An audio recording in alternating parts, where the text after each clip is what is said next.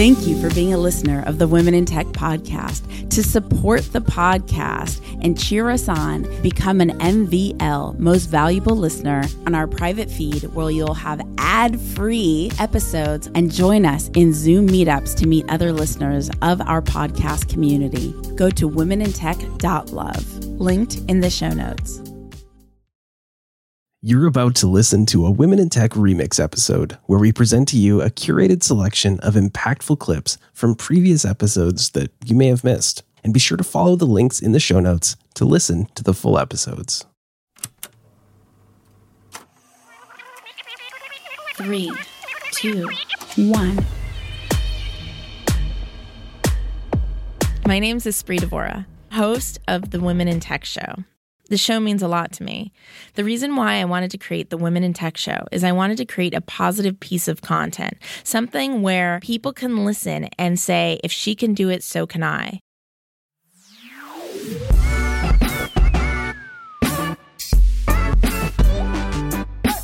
Hey, my name is Erica Canna. I work over at Swell.is as the brand and content lead for a headless commerce company. I'm based in Montreal. Yeah, well, it's like that saying, like, comparison is the thief of joy, right? And we're building so many platforms where we're essentially defaulting to comparing ourselves to so many people or to other businesses so much of the time. And, you know, when we take that away and we bring ourselves back to the main essence of what it is that we're trying to accomplish or who we are as people, none of that matters anymore. 100%. But so hard to emotionally digest. Like consistently, but 100%. So I just wanted to ask you that. Jumping into how you became this leader that you are today, when did you first become interested in the tech world? Yeah, I think I've had a few of those moments. The first one was sort of like an inkling, a bit of like an intuition, like gut feeling that I had. I was working for an agency. It was like a brand strategy agency in the UK. I'm originally from Montreal, and when I moved over, I didn't have a job yet, and it was just something that just kind of happened. I worked with probably one of my favorite bosses at the time, and we were working with a lot of e-commerce clients, and we worked with a lot of e-commerce clients who had needs based in the Asia Pacific region. So it was like completely different buying experience, a completely different set of like needs, and it opened my eyes as to like possibility and what's out there. And I started working with a lot of different tech people at the time because we were like designing essentially what would be like the front end and all the branding stuff for some of these companies. And as we were creating that, I was working with a lot of developers. I was working with a lot of just different tech-minded people to see what was even possible from a tech perspective, because we would come up with some concepts and then, you know, sometimes at the time, like they just fully were not things that we could do. And I just thought, like, what an amazing industry to be part of and be able to produce work that doesn't even exist yet. And so when I came home, I really wanted to work in the tech field. It was an environment that was also growing in my hometown at the time. There was a lot of like AI companies coming out of Montreal at that time. And I started kind of carving out my own path in tech at that moment.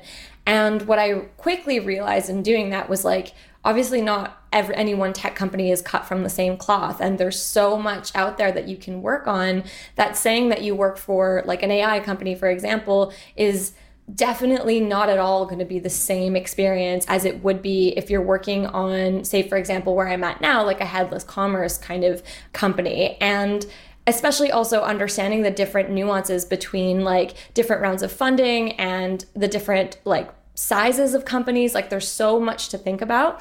So my journey kind of evolved throughout that. And then this past year, actually, I found myself having a moment where I was moving into my apartment that I'm in now and was going through just like general life changes. And I just figured like, okay, now is a really good time for me to ask myself what's really important to me and like how I really want to make my mark in this industry. And so it was kind of like, I would say between 5 and 6 years ago up until very recently, where I decided like, this is where I want to plant my flag and this is how I want to kind of see the industry evolve and this is how I want to be involved in that.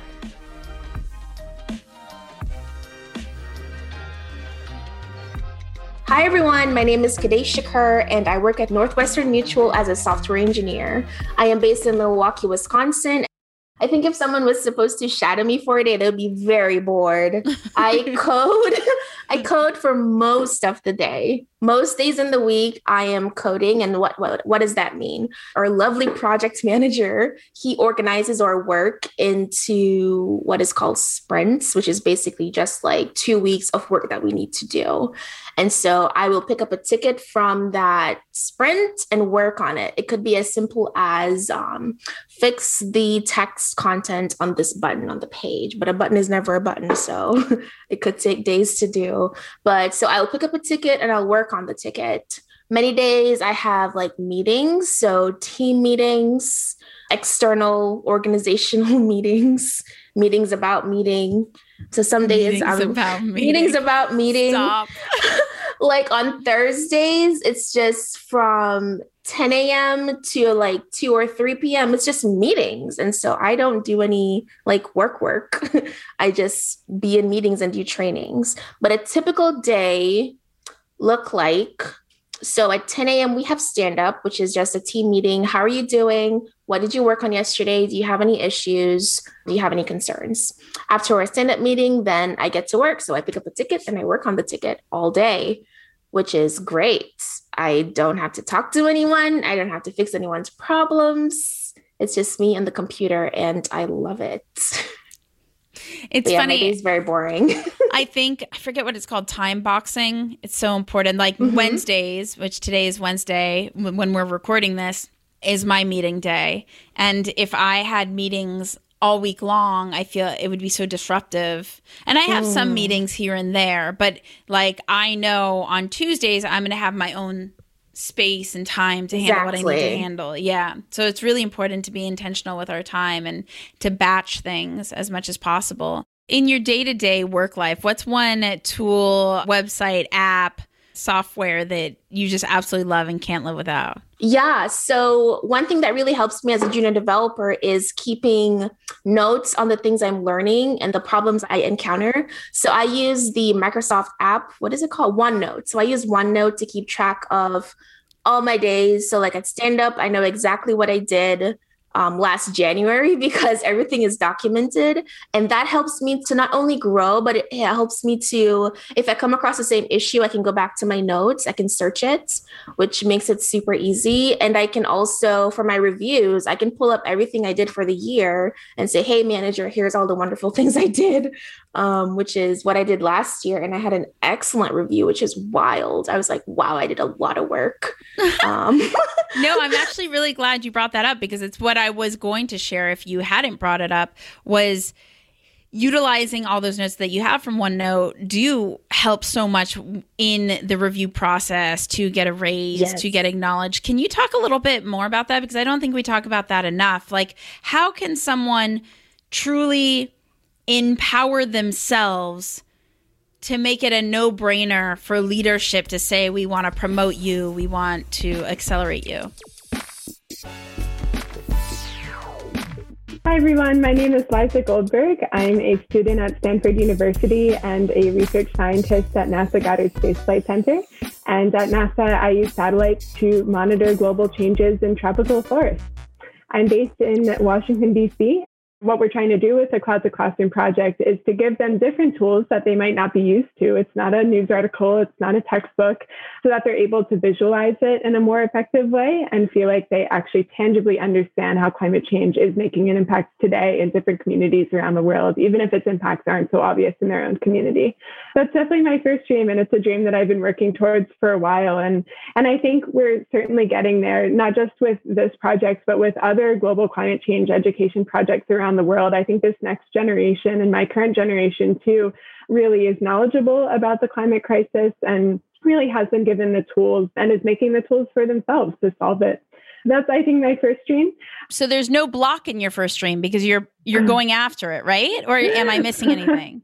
So of course, there are blockages to every dream. You know, if there wasn't an obstacle, it probably would have already been achieved. I think One of the biggest inequities I see in the world is the inequity of connectivity.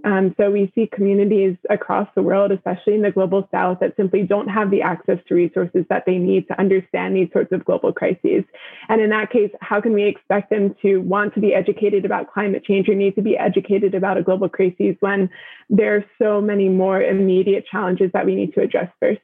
So it's a pretty big obstacle, to be honest. But in order for them to really get involved in these sorts of programs, there are major steps that need to be taken to eliminate these inequities and make sure that resource distribution, even internet access, is distributed in an equitable way across the world.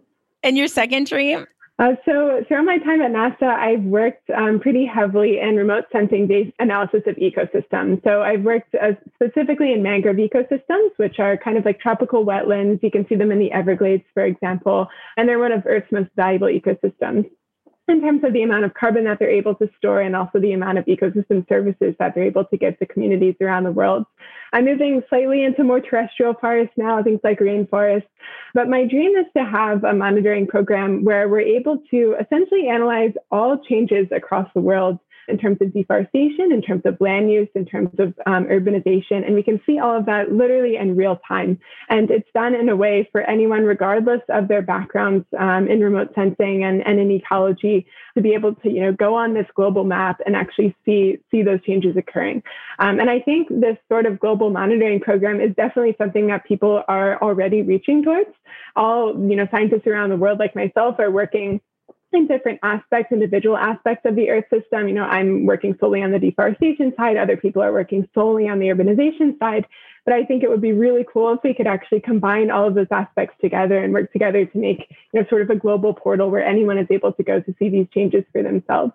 In terms of obstacles, that is a lot of data, and we need a lot of high resolution data too. But the great news is I'm actually pretty optimistic about this goal, just because I think the data revolution is really outstanding, especially in the field of remote sensing. We have so many, even small companies coming up, things like CubeSats, SmallSats across the world that are really pushing these sorts of high resolution data sets to get out there and to get out there with minimal cost.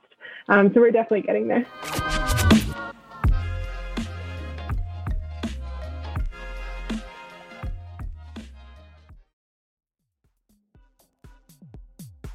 The Women in Tech podcast is hosted and produced by me, Esprit Devora, with help from Janice Geronimo. Edited by Corey Jennings. Production and voiceover by Adam Carroll. And music from Jay Huffman Live and Epidemic Sound. The Women in Tech podcast is a wearetech.fm production. Thank you for being a listener of the Women in Tech podcast. To support the podcast and cheer us on, become an MVL, Most Valuable Listener, go to womenintech.love, linked in the show notes.